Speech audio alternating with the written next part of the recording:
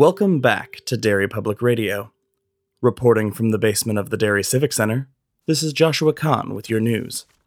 In community theater news, this year's Shawshank Prison Christmas musical has taken a tragic turn as the all-male rendition of White Christmas suffered a heavy loss when Boggs Diamond, playing Betty Haynes, suffered an accidental crippling. Warden and local theater critic Sam Norton says the loss will definitely hurt their ticket sales. Nobody could belt sisters quite like Boggs. You're listening to Derry Public Radio. This is Derry Public Radio.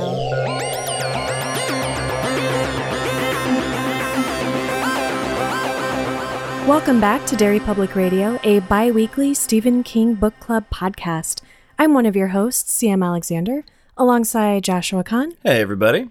And Benjamin Graham. What up, constant readers? Today we are on part 1 of Different Seasons, Rita Hayworth and Shawshank Redemption, if you're reading along. If you're not, major spoilers ahead. We are going to cover not only this first short story in this book, but also the movie, rather than how we've normally been doing it, where the movie is the last episode. We have Joshua Kahn leading us through the discussion. All right, let's jump into this for our part 1 Different Seasons. Hope springs eternal because Stephen King's a cheater. What? How so? Because it's spring, so it's the seasons. Do That's what the different seasons do you consider wordplay cheating? Yes, wordplay is cheating. That's a weird rule. But okay, continue. I've decided it. I've said it. It is canon now. Big shock. I've never read this book. Neither have I. Have you? A long time TM? ago. I did not realize that the entire book was going to be told from Red's perspective. So I thought that was interesting. So we start off learning about Red, and that Red is in jail serving 3 consecutive life sentences for murder because he cut the brakes on a car, killed his wife, her friend, and a child. I guess in his defense, he thought only his wife would be in the car. Yeah, in this murderer's defense. What did you guys think of that being our first impression and knowledge of this character leading us through the story? Well, that's a good point, because, it's easy to want to defend him, because we got to talk about, you cannot separate this short story from the movie. We also watched the movie, and they're just, in my mind, the entire time, you cannot help reading through the book without thinking of the Morgan movie. Freeman. Or was that just me? You guys are staring at me like I'm a crazy person. No, that actually, I couldn't stop reading the book in Morgan Freeman's voice. I was going to ask you guys that. And he does no wrong, so I'm like, no. Yeah. Oddly enough, I didn't. I actively tried to. It's you think of that character as Morgan Freeman, and that was what I wrote when the book first starts out. He's like, yeah, so I murdered some people, and I was like, oh shit, Red's a fucking murderer. How have I literally never thought about it. Sure, I mean, you don't go to Shawshank for for something small, really, and for him to be somebody who's got life sentences, he had to do something.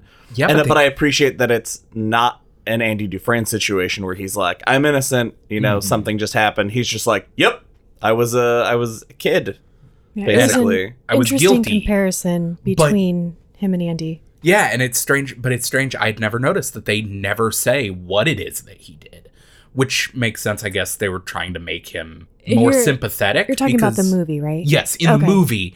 Sorry, that's going to happen a lot in this, I feel like. In the movie, I guess they wanted Red to be more of a sympathetic character. I wrote that down because too. In the book, when it starts out, yep, I murdered my wife and this other woman and a kid. You immediately start out being like, okay, it reminds you, all right, this story is in a max security prison. These aren't good people. Yeah. Which also says a lot about, informs a lot about Andy, because he is innocent. He's the one good man. Wait, you guys believe he's innocent? That literally got me for a second. I'm like, wait, is there subtext that he's not? Did I miss something?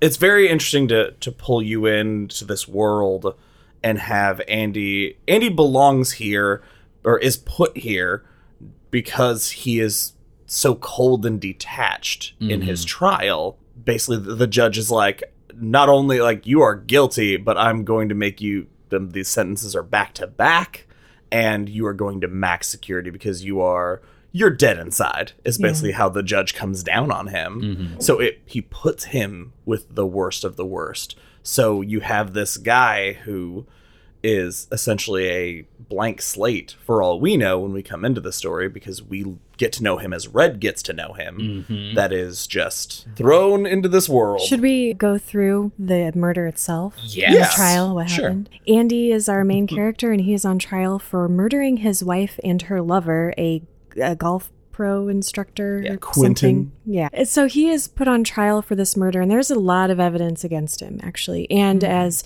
Josh, you mentioned, the way Andy's personality does not lend itself well in a trial, and he seems very cold and detached and unremorseful. He never breaks, he never cries, he never shows any love for his now dead wife.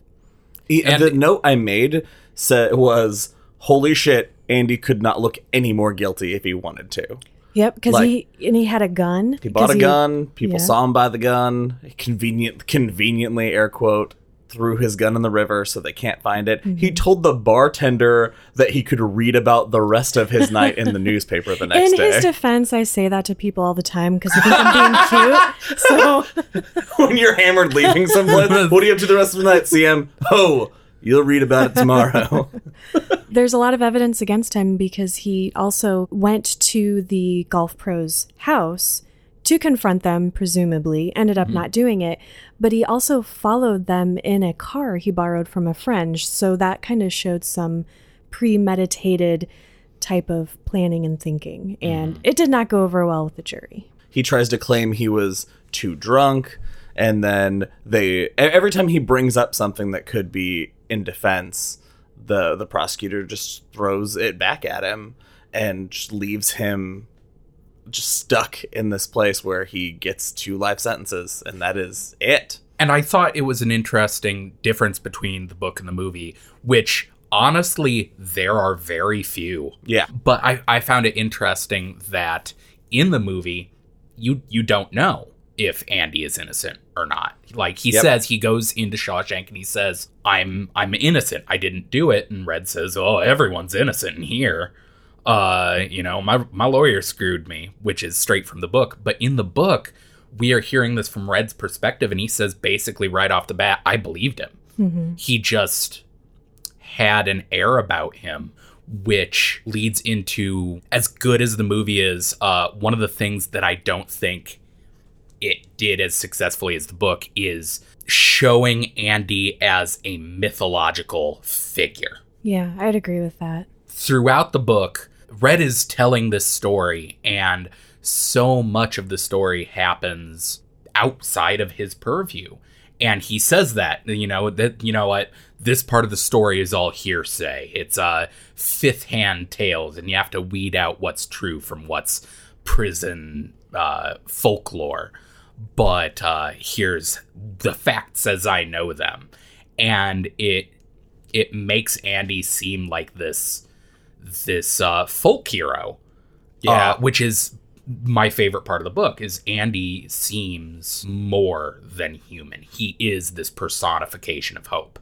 Whereas in the movie, since we're seeing the whole everything happen, because Andy is just, he's the main character, we're following him, and you don't get that mythical feeling, Yeah, that does take a little away from it when you're following him every step of the way, because now it's not just, I heard about this thing. We saw it.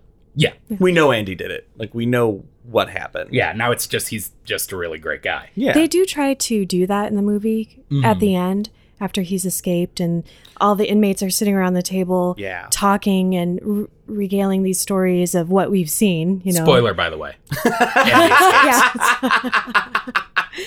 And it just doesn't have the same impact as it does in the book, the way Yeah. it's done. Well, and also in the book, the story is, for the most part, told in a linear fashion. But there is a lot of jumping around. Like he mentions, I think there's a point early on where Red mentions that despite everything going on, Andy is continually denied parole, which is just another factor of him just resigning himself to prison life. And then he'll be like, and then this happened, but we'll get to that. And then we'll talk about some more and then jump forward to something that happens 10 years later. And then, but we'll get to that and jumping around. Yeah, he does this really cool thing throughout the story where he'll introduce a character and then immediately tell that character's like overall life story. And so we're meeting this character in the moment. I'll use, for example, this character. I don't even remember his name in the book, but he essentially in the movie becomes Brooksy. In the story, it's this guy that we meet briefly and he has a bird. He's introduced briefly and then it immediately is like, yeah, he got out years later and let his bird go and he died in a home. And the next day we found his bird dead in a pile of laundry.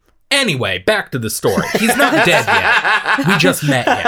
And he does that to a number of characters. Several of the wardens, we find out, there was this warden. And he retired or got ousted years later. This and warden I was thought good. that was This that warden work. kind of sucked. Yeah. Now, Andy, we have him into prison society. We don't find out a lot about what happened to him very early on because he stays to himself and he gets this reputation for being a snob, kind of, and walking around like he's better than everybody, and that attracts a lot of negative attention. And him not talking to people, it starts to get him beat up.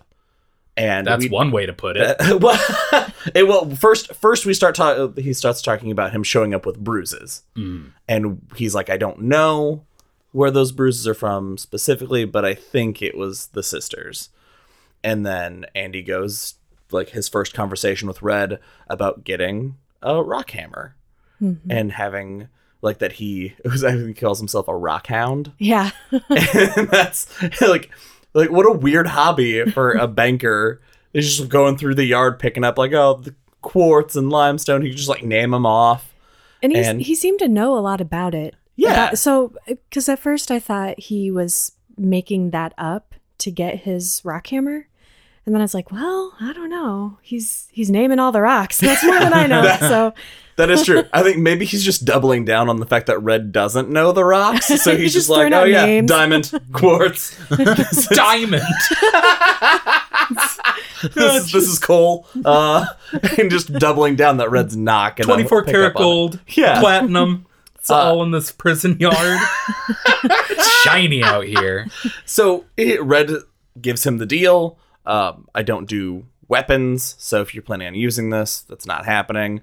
I have a markup. If you can agree to all this and we're fine, then we can do business. If you fuck me over, we'll never talk again.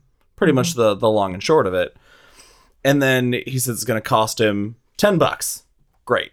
Willing to pay the $10. And that's when we find out that Andy Dufresne smuggled $500 into prison in his butt. Yep. How else? Yeah. Did you say how else? How else are you going to get it? You're not wrong. But that was a real haphazard commitment to that. Yeah. And I was impressed. You were impressed. That's not again, I'd only seen the movie before and they never address. How he has Money money up for the the butt. rock hammer. Yeah, that's true. Yeah. Well, it was the 1940s. I mean, like, today, I would shove $500 up my butt if I got to have $500. Can I quote you on this? Yes. Listeners, send me $500. On that note, we're starting a Patreon. So let's talk about the sisters, because the sisters become a big part of the story that's about to happen as we know it. The sisters are a gang of, the book describes them or seems to indicate that they are good looking or charismatic in some way. Like they could have inmates who want to, be with them, but they are rapists. And so they're not interested in someone who wants to be with them. They're interested in picking on weaker people and exerting power over anyone who catches their eye. Yeah, I think the direct quote, if I think this is what I put down, the sisters want to take by force what they could have for free. Right. And Yeesh. it's weird because, and I'm going to be talking about both the book and the movie here for a second, because Andy Dufresne in the book is this mild, meek, kind of small guy with very neat, clean fingernails. Red makes a point to mention that. And you just sort of have this image in your head of him as someone who the sisters probably thought, yeah, that guy's easy pickings, and you probably would too. Right. But they cast Tim Robbins, who is the tallest man in the world. And he's like taller than the main guard and everybody in the prison. Yeah. And the sisters. It was just and weird. The guy that plays Boggs, the main sister that's like tortures Andy for the first part of the story. I was like, that guy? Really? Because I thought he had crazy was menacing. eyes. No, Yeah, he was a menacing nuts. dude. Yeah. But yeah, no, I agree Not that he was like intimidating, tiny. like He was- size-wise. Yeah, he looked wiry. Yeah, but I think that also appealed to the description in the book that he looked at, while he was crazy, he looked like he carried that charisma. So I want to talk about Tim Robbins for just a minute. One thing I thought was cool about the actor is that despite the fact that he looks nothing like the character as described, I thought that he carried himself in a sort of meek, mild way, at least initially. He seemed almost like he was hunching over a little bit and seemed like an easy target. Yeah, he portrayed that. delicate in that state.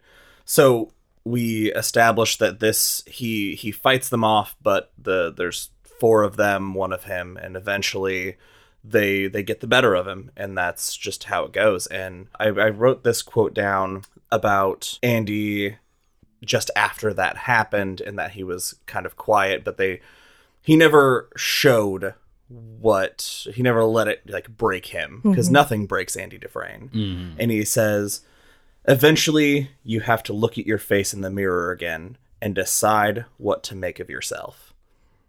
And I thought that was such a powerful statement of the decision that Andy makes, because Andy makes the decision that this keeps happening to him for about 2 years. It's like a consistent thing in his life, but he never stops fighting them. There's never a single time where he gives up.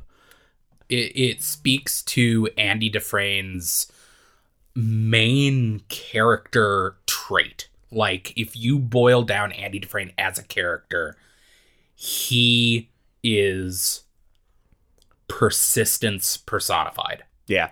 It's the theme of the whole piece is the power of persistence. Just we see it later in sending the letters to the Senate. We see it later in there's a part where he asks one of the wardens, what happens? You took a block of concrete and a single drop of water fell on it once a year for 1 million years. Yeah. And that sums up Andy Dufresne as a character.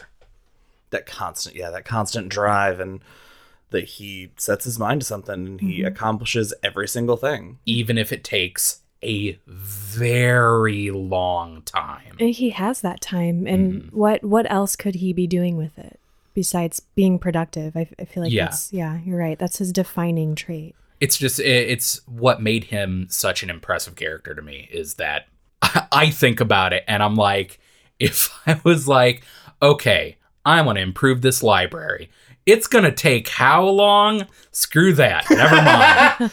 Like, I'm going to give up on this immediately. That unbreakable persistence is what makes him an awesome character. Yeah.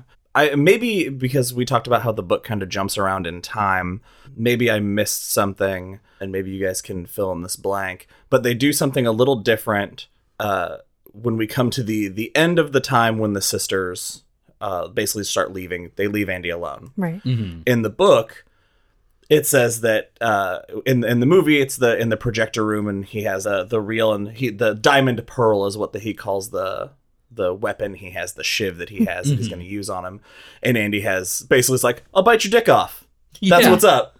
And like, that's it. And in the book, I believe they beat him within an inch of his life. So he goes to the infirmary. All 4 of those sisters go into solitary. And then while Andy is in the infirmary, Boggs is nearly beaten to death and leaves Andy alone. But they don't say who did it in the book, do they? They don't. So in the movie, it's the captain guard guy. Hadley. Yeah. He does that. But in the book, right. I can't remember if Red alludes to I think he's trying to say that Andy paid somebody to take care of it. Yes. Well, I thought it was both times. It was because of him getting on the roof duty. Because at some point in both the book and the movie, Red and Andy get put on duty retarring a roof of one of the buildings in the prison. And Hadley, who is a much smaller part in the book and a much bigger part in the movie, who is this guard. First, I have to just say the writing in this book I love. Stephen King, this was an amazing example of Stephen King boiling down someone's personality in one quick paragraph. Is he introduced his Hadley with the sentence, Hadley had gotten some amazingly good news, so he was griping about it. One sentence. You immediately know this character. He's complaining about tax problems, that he had gotten a windfall because his brother had died. And he's complaining that the government's going to take a bunch of taxes out. And Andy walks over, breaking decorum, and says, hey, if you give all your money to your wife, they can't tax you. And so he gains the favor of the guards and gets the guard to buy all the roofers some beer. In exchange for him doing the paperwork. And so I believe that's why in the book, it doesn't go into as much detail as the movie. But I think that's why they're just like, after that, he becomes the guard's bookkeeper, essentially. He starts doing these financial homework for all the guards. And that's why the guards are like, hey, sisters, leave this guy alone. And I wasn't sure because of the way that Red jumps kind of back and forth with that storytelling. In order, he says the end of the sisters, like the end of the sisters section of the story. Then we talk about the roofing. Then the roofing thing starts. Yeah. But maybe those stories are overlapping at the same time. Because my impression was that Andy, instead of using the rock hammer, used some of that 500 he smuggled. There's a lot of that. There are things that he's like, he gets them not to toss his cell by paying off people. Yeah. It's great. It's those little things that you can't fit into a movie because it would be a waste of time. Yeah. But it's just like, it's such a cool little detail of like the way he strategically spends that money and it makes his life easier. But I do love that scene on the roof. The fact that Andy starts with, do you trust your wife? And both reading the book and watching the movie, he goes, do you trust your wife? Oh no, Andy! That's a terrible way to approach that guy. That's the first thing that comes out of your mouth. Like, oh, that's a bad choice. Now I understand why you went to jail for murder you didn't commit. It reminded me. It were on the stand. It reminded me a lot of Thaddeus Beaumont from The Dark Half, being like, "Oh man, I wanted to murder Richard Clausen." Frederick Clausen. God damn it! Close. Oh, nailed it. All right. But yeah, it's that like ultimate put your foot in your mouth moment. Like, dude, that's not how you approach somebody who legit almost throws you off a roof. I think that's just the way his brain works. He's not thinking about, okay, what am I saying? How is that coming across? How do I need to build what I'm going to say to work best for me? It's just like thought, mouth, go.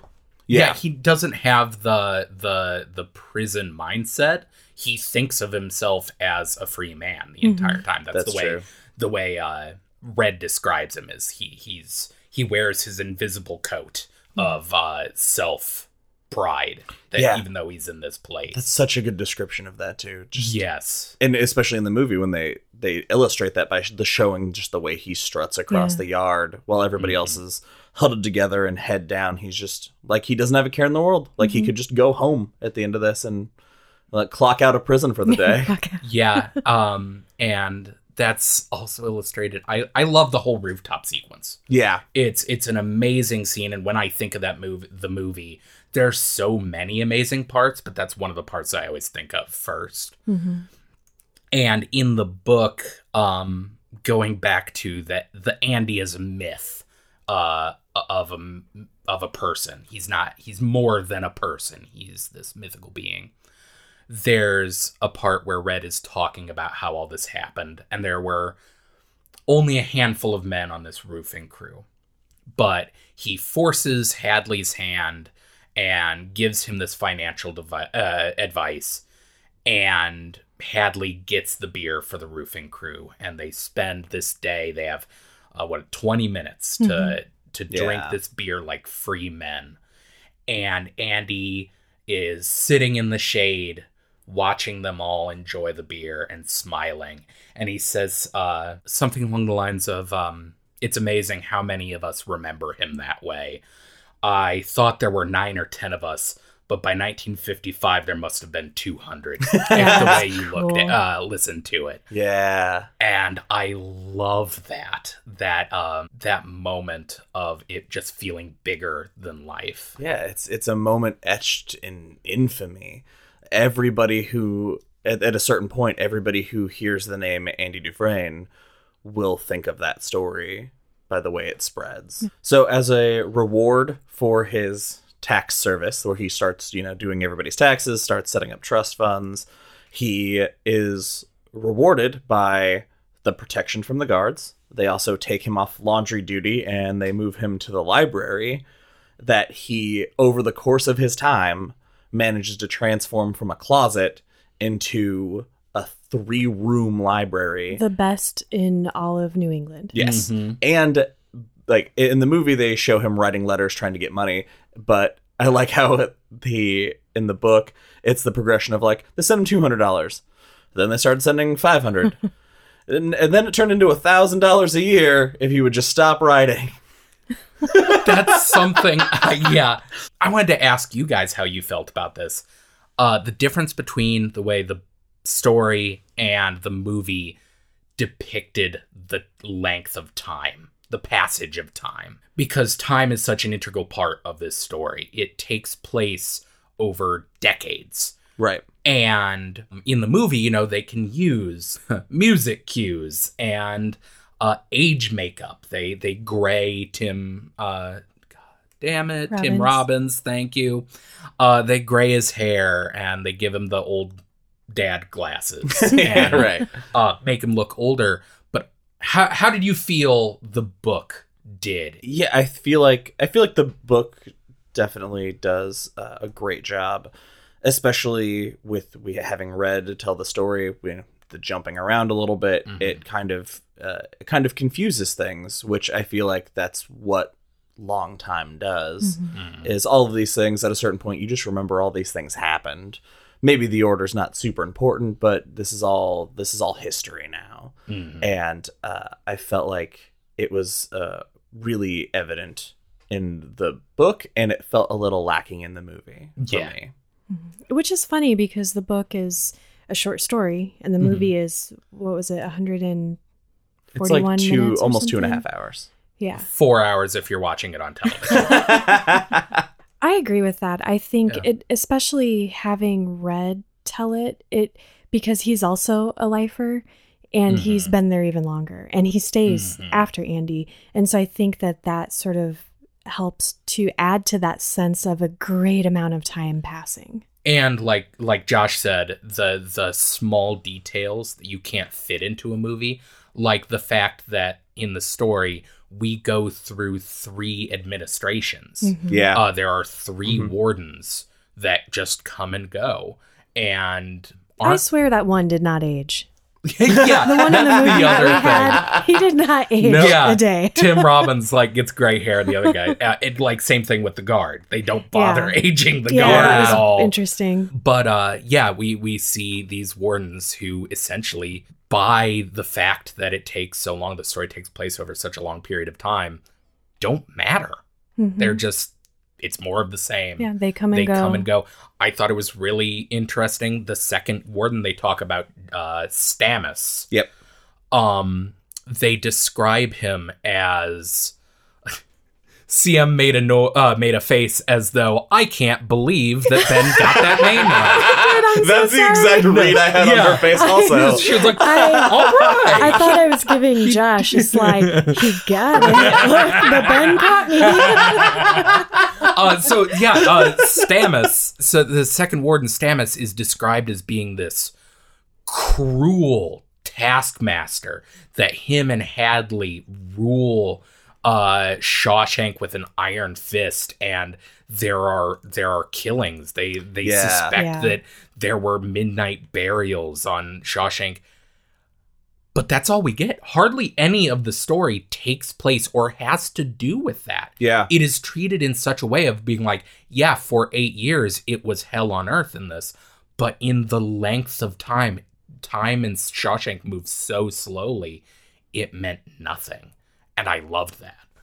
Yeah, there were a couple times that I was trying to, in my head, keep a calendar of like, all right, how far have we gone now? Like, trying to keep track of when they'd mention years, I would try to make a note of the year. Like, all right, now they've been in jail this long. And yeah, things like that of just where they can just gloss over almost a decade because nothing pertinent to the story we're telling happened. And it was just miserable. Like, hey, everything sucks.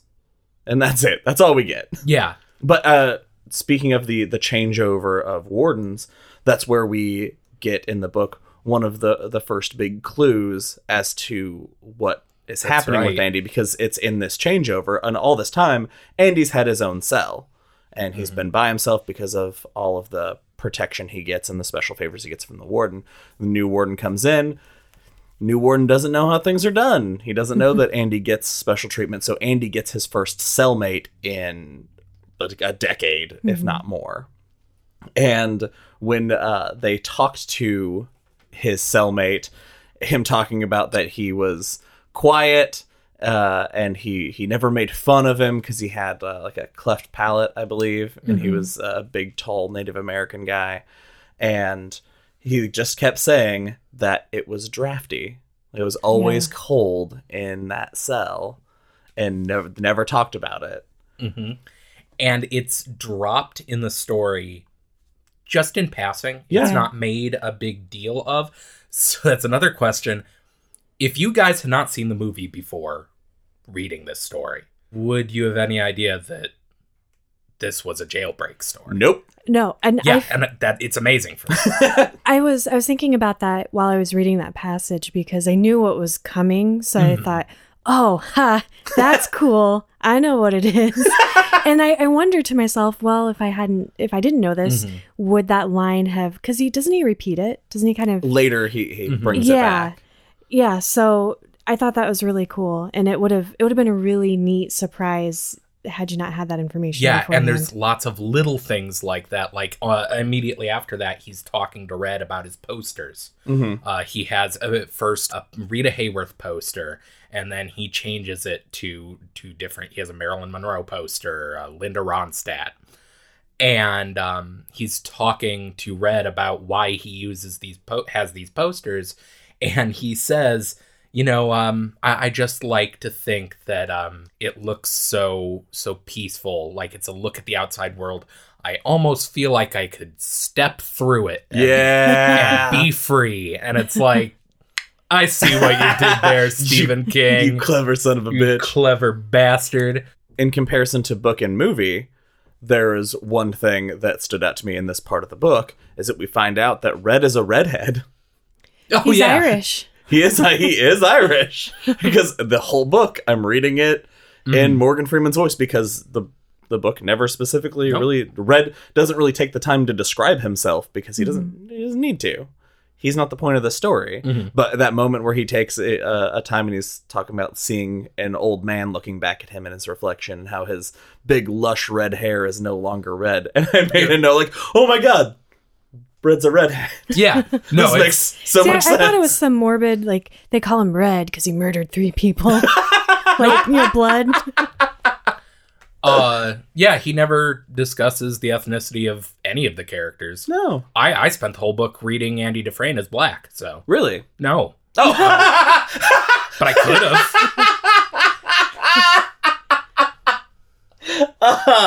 I walked right into that. I really did.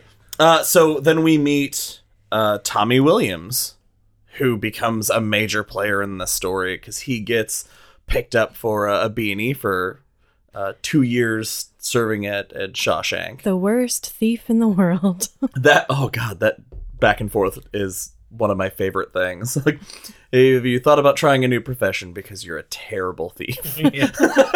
So yeah, that I really like that character because he's just this young kid, and I can't remember if he has a wife and a kid on the way in the book, but he does in the movie. Yes. And so Andy, in the process of building up this library and getting all this funding and getting books, also has educational materials, and he's helped a number of people, not just with their taxes, but a number of inmates with getting their high school equivalencies. And this kid comes to him and he gets his as well. Andy tutors him. And so he's really taken with Andy. He really likes him. And when he finds out his story, it was really cool, both in the book and in the movie, but I really liked Morgan Freeman's reaction to him as in the movie, as he's telling him why Andy's in there. This guy shared a cell with the man who actually murdered Andy's wife and the golf pro.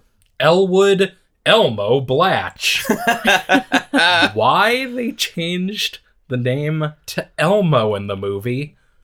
Who knows? Why would you do that? Maybe it was somebody's cousin or brother or something in production. There was a best boy on staff of the movie named Elmo. They're like, we're gonna honor you by naming this murderer after you. So what do you guys think of the major change with this character, this kid, and what happens to him in the book versus what happens to him in the movie? Because holy shit, rarely I feel is King outdone.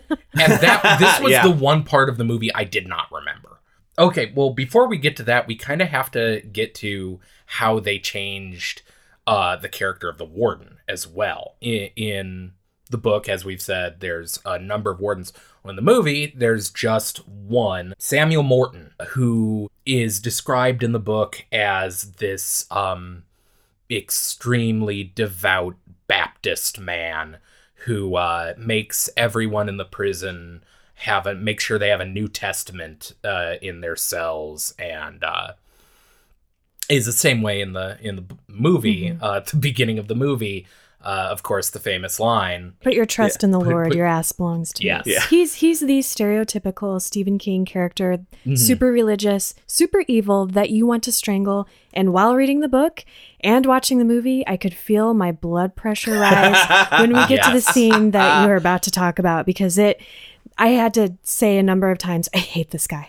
Okay. You did, he aloud. Is a terrible character and such an amazing villain. You just hate him so much. I think the best way to do it is we'll say how this plays out in the book, okay, and then how it plays out in the movie, right? Perfect. Sure. So in the book, Andy finds out that this Blatch is the real murderer. And he goes to the warden and he tells him the whole story. And the warden essentially says, wow, that's an amazing story. And I can't believe you believe it.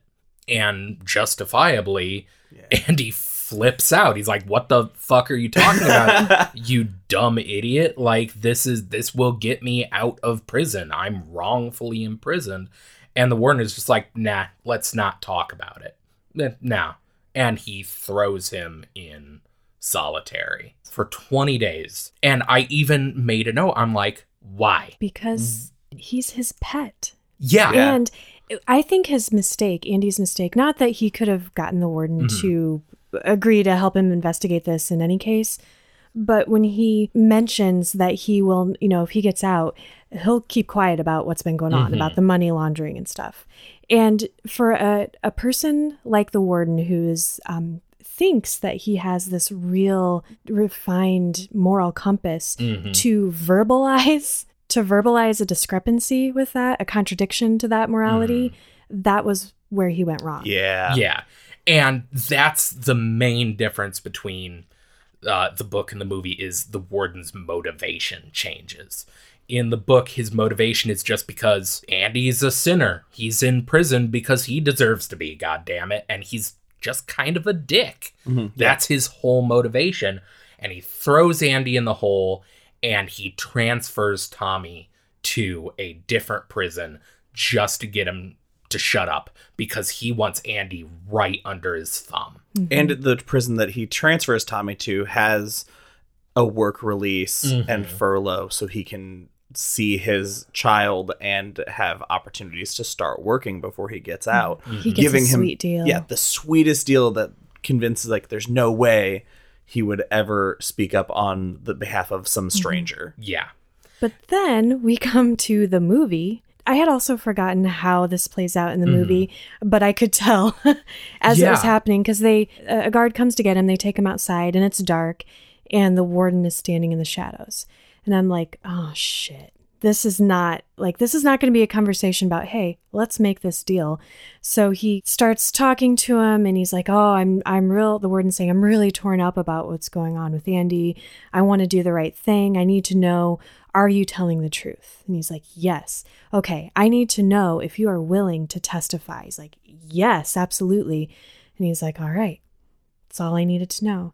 He walks away, signals to the guard. Kid kind of looks up and behind him, and then boom, he gets shot. Like, was it several 3 times in the chest? Yeah, he gets killed. Yeah, it's so sad. It is tragic, and the warden's motivation turns into it's to shut Andy up about his embezzling and his like racketeering work that he's doing. I think it's the same as in the book, though. He shuts him up to keep him under his thumb. He's making him rich. And in the book, Norton says that he also thinks that Andy needs to learn humility. I know you're innocent, but you still walk around here like, you know, you're head honcho. I think it's good for you, even if you're an innocent man, you need to learn. Which is what makes him so infuriating in the book. Well, exactly. And I just think that in the book, his motivation was more based on emotion and morality and just cruelty almost. Whereas in the book, it is streamlined, or in the movie, it is streamlined. And I think because it's a movie, it's a brilliant choice. It's a brilliant way to change it, to streamline it into a movie narrative. It's just you miss out on some of the nuance, I think. Yeah, you miss the ramping up to Norton, like, because you don't know Norton's gonna be a monster right away when you meet him. Like, he is doing, like, you know, letting Andy do some good things, and then he just takes his turn. They make up for it by shooting that kid. Yeah. Well, and they also, the difference being that in the book it's 20 days in solitary. In the movie, he is in solitary for 2 months. Because he gives him like an extra 30. Because he comes to see him to tell him that the kid, you know, tried to escape and was shot and killed. And it was such a tragedy. He only had a year left and he tried to escape. Yeah, that seems fucking reasonable. Oh, and he just got his high school diploma. Yeah. So that, like, the scene right before that was him passing his test. But anyway, so he tells Andy, and Andy says, this all stops. I'm not doing this anymore. And he's like, yeah, you are. How about another 30 days to think about it? Yeah. So twisted. And then Andy gets out of solitary, and this is another example of, in the book, being able to just kind of make that time feel slower, because it is 4 years before the next major thing happens, where Red talks about this is the first and only time in Shawshank that Andy Dufresne looked defeated, and that he was quiet and he was very withdrawn. And 4 years later, he comes to Red and says that he is going to go to Zihuatanejo in Mexico. That is definitely going to happen. And when he gets out and, you know, he's got his life back, this is his dream. He's going to do this. And he talks about it so definitely. And Red is obviously like kind of taken aback by like, all right, you're going a little crazy. And I think what's interesting in another division from the book to movie is at this point is when Andy is basically like, yeah, before when I knew I was coming to jail and they hadn't done anything yet, I liquidated all of my assets. I had a friend set up a fake identity, complete with license, social security card, birth certificate. Peter Stevens is out there with a bank account, and he's got, $370,000 in the bank. It's just right there. I loved this section. The metaphor he uses, there are two kinds of men. Imagine a house full of beautiful artworks, and you hear a hurricane is coming. There are two kinds of men. The kind of man that says, nah, the hurricane will miss me. There's no way that it could destroy all of this. And then the kind of man that gets all his shit together and moves out of the way. And he is that person. Yeah. And he has done all of this work. And you get that feeling of like, okay, he's up to something. Yeah, and he's got, he mentions there's a key in a wall in a field, talks about the volcanic rock that was on his desk.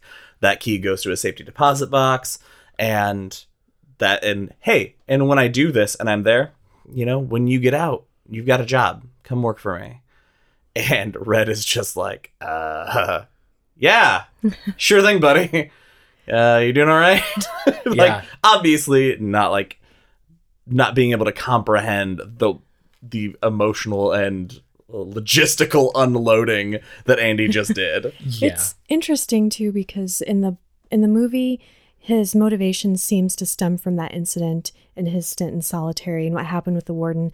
And in the book, it comes about when it does because they're going to revamp the sewage system on that part of the prison where his cell is. And if they do that, they're going to find this, who knows how deep at that point, hole that he's been digging for however many years. Well, and that's why I thought when, after they've talked about the escape, Red starts, he's hypothesizing on Andy's motivation because he can't ask Andy. So he's just kind of wondering.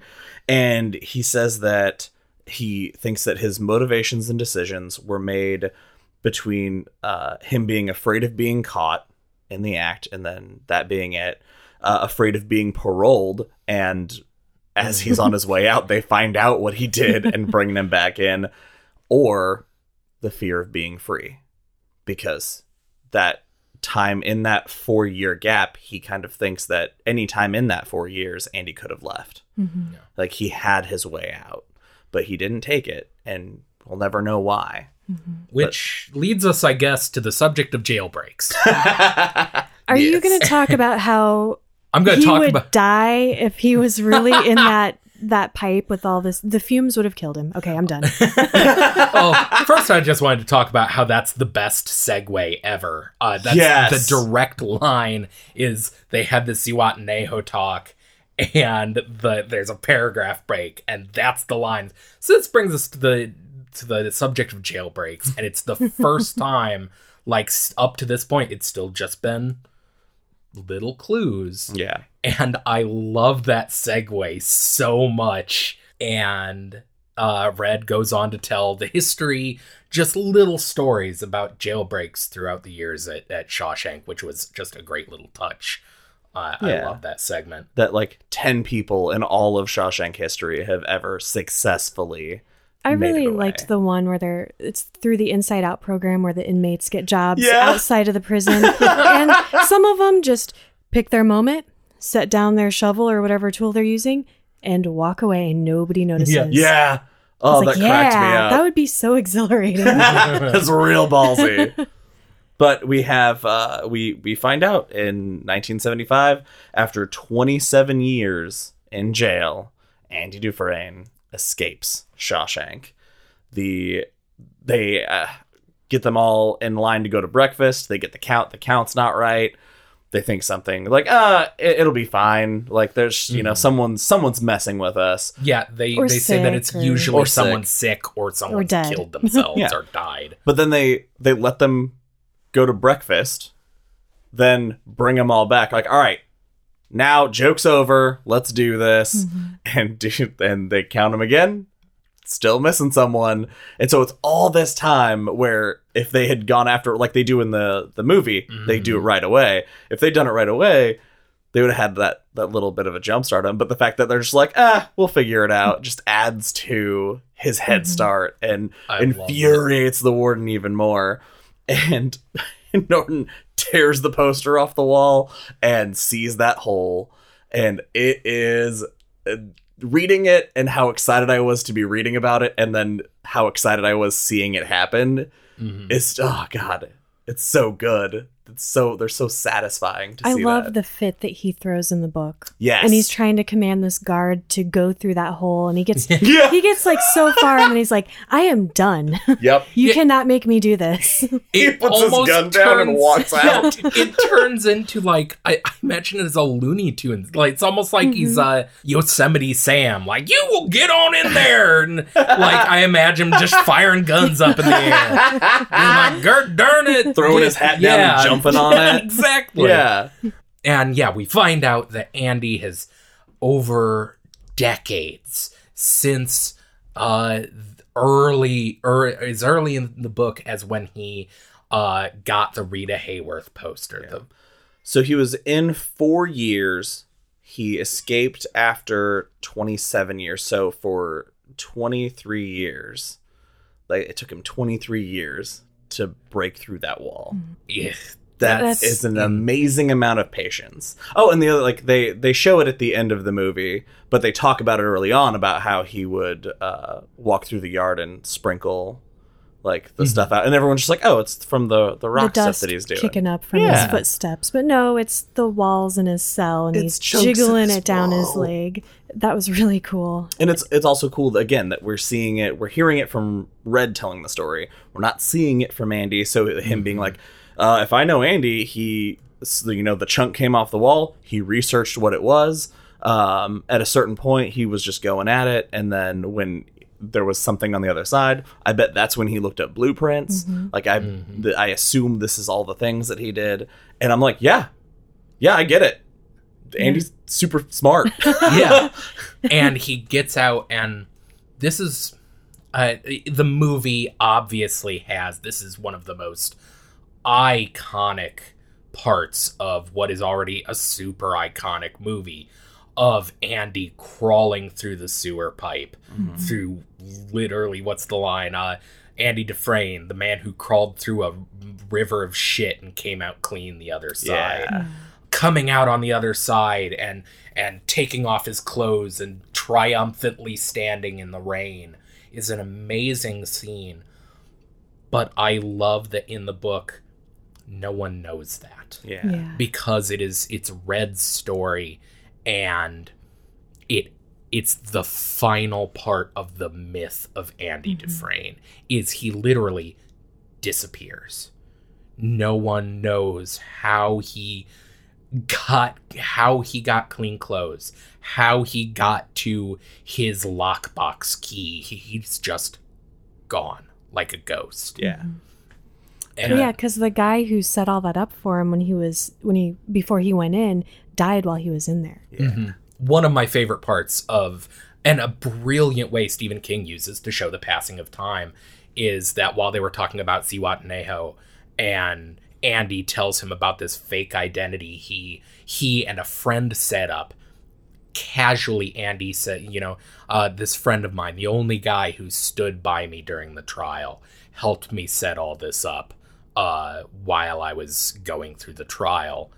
And Red says, wow, he must be a good friend. And Andy casually, it's one line, he says, yeah, he died 6 years ago.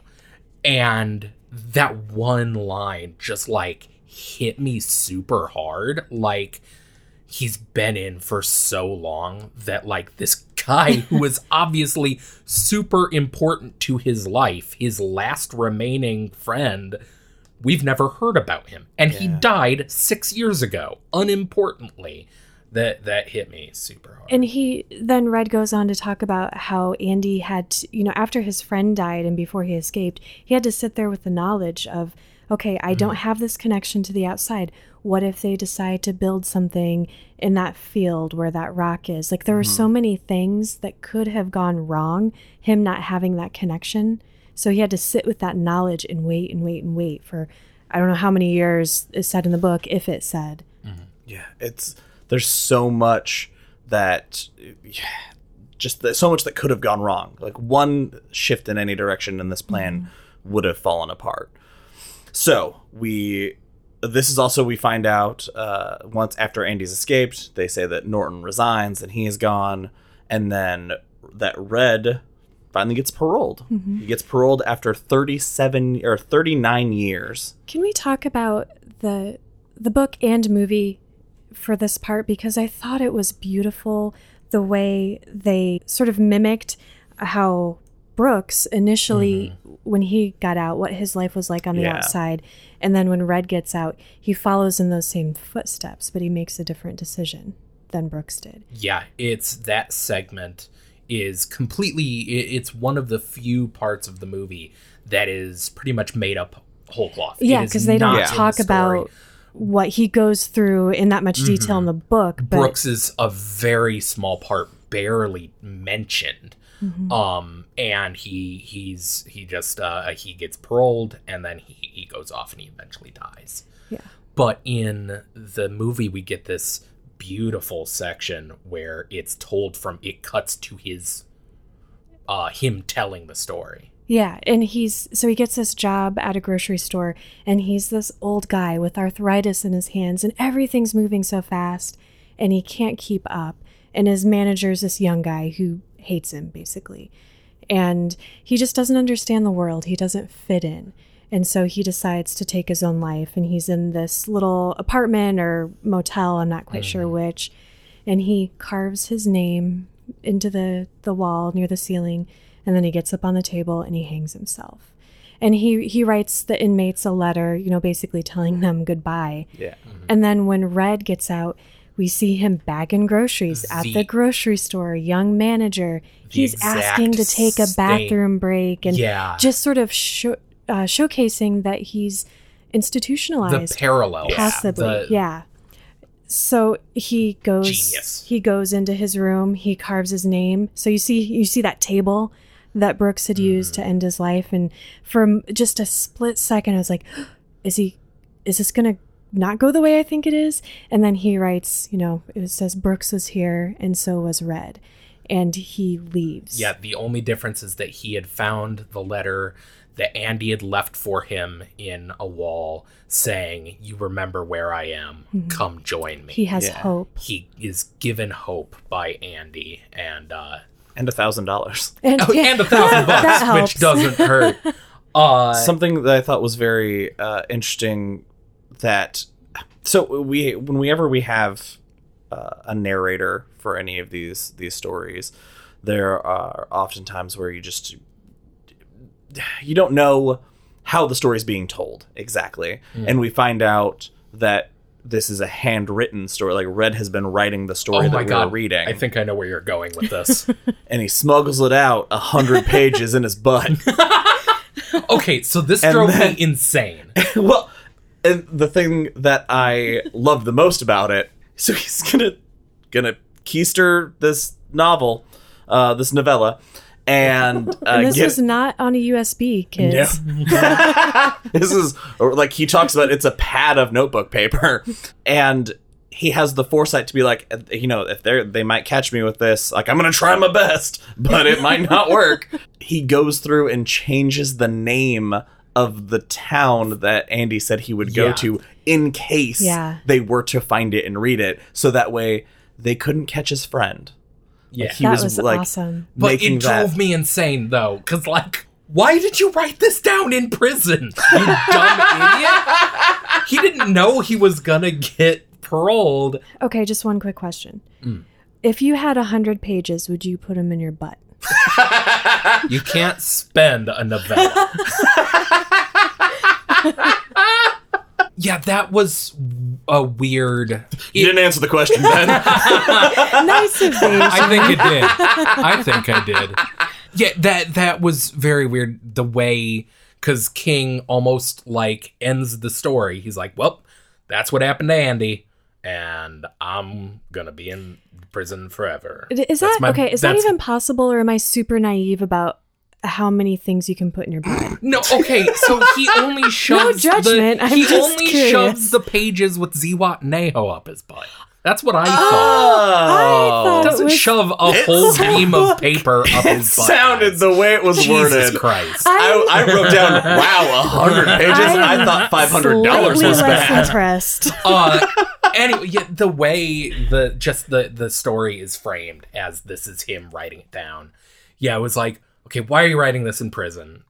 Why did King write it like this? Because it's like, that's the story. And then there's a paragraph break. And he's like, well, I'm back. I never thought. It's like, why write it that way? Sure. You're the author. You could have just been like, so that's my story. I got out.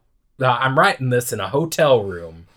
Yeah. You're wondering how I got there. Well, I got paroled. And after I got paroled, I thought I'd write down this story. Because...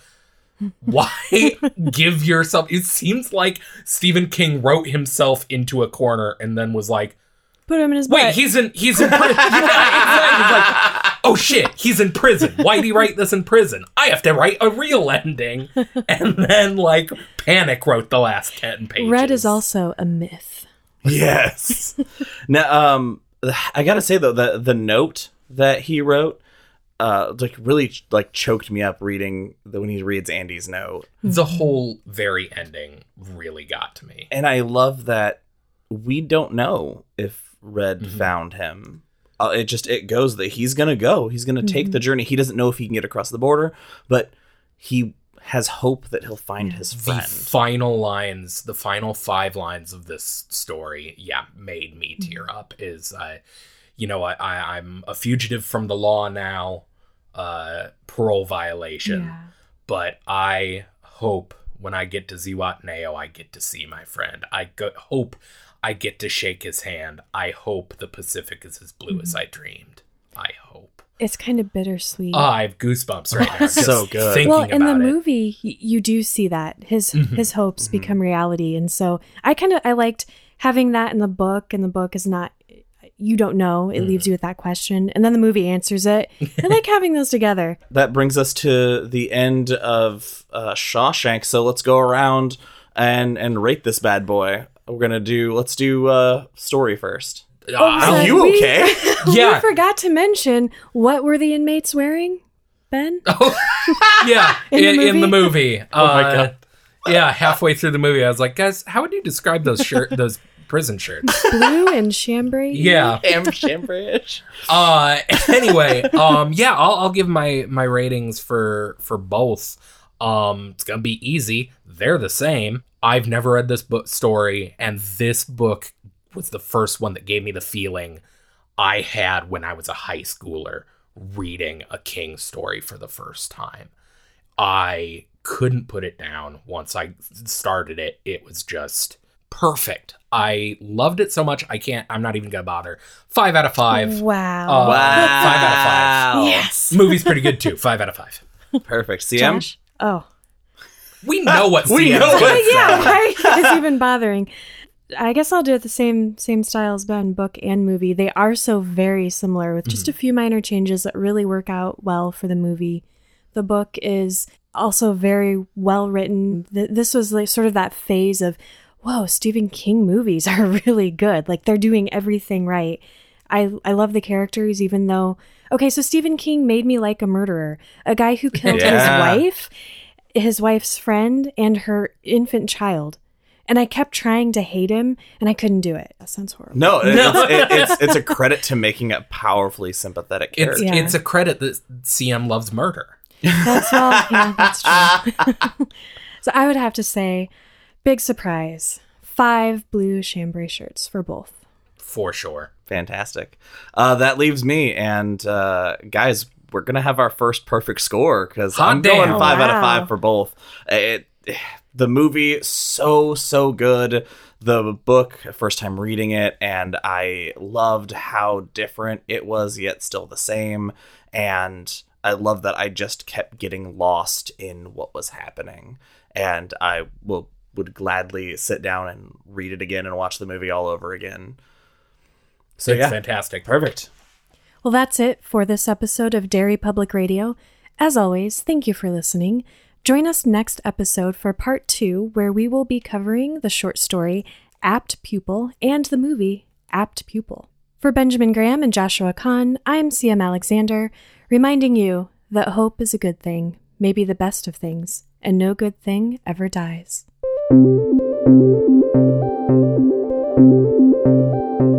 This has been part 1 of Different Seasons, Rita Hayworth and Shawshank Redemption, brought to you by Audible. Audible is offering our listeners a free audiobook with a 30-day trial membership. Just go to audibletrial.com/dairy and browse the unmatched selection of audio programs, download a title free, and start listening. It's literally that easy. And easy is good, because you know it's hard? Finding the time to read some of these gigantic Stephen King books we have coming up. You guys know what I'm talking about. The Stand, It. Audible has these books and many more. They have an unmatched selection of not only audiobooks, but original audio shows, news, comedy, and more. To download your free audiobook today, go to audibletrial.com/dairy. And here's how you find us. Facebook and Instagram at Dairy Public Radio or Twitter at Dairy Public. You can also send questions to our email, dairypublicradio@gmail.com.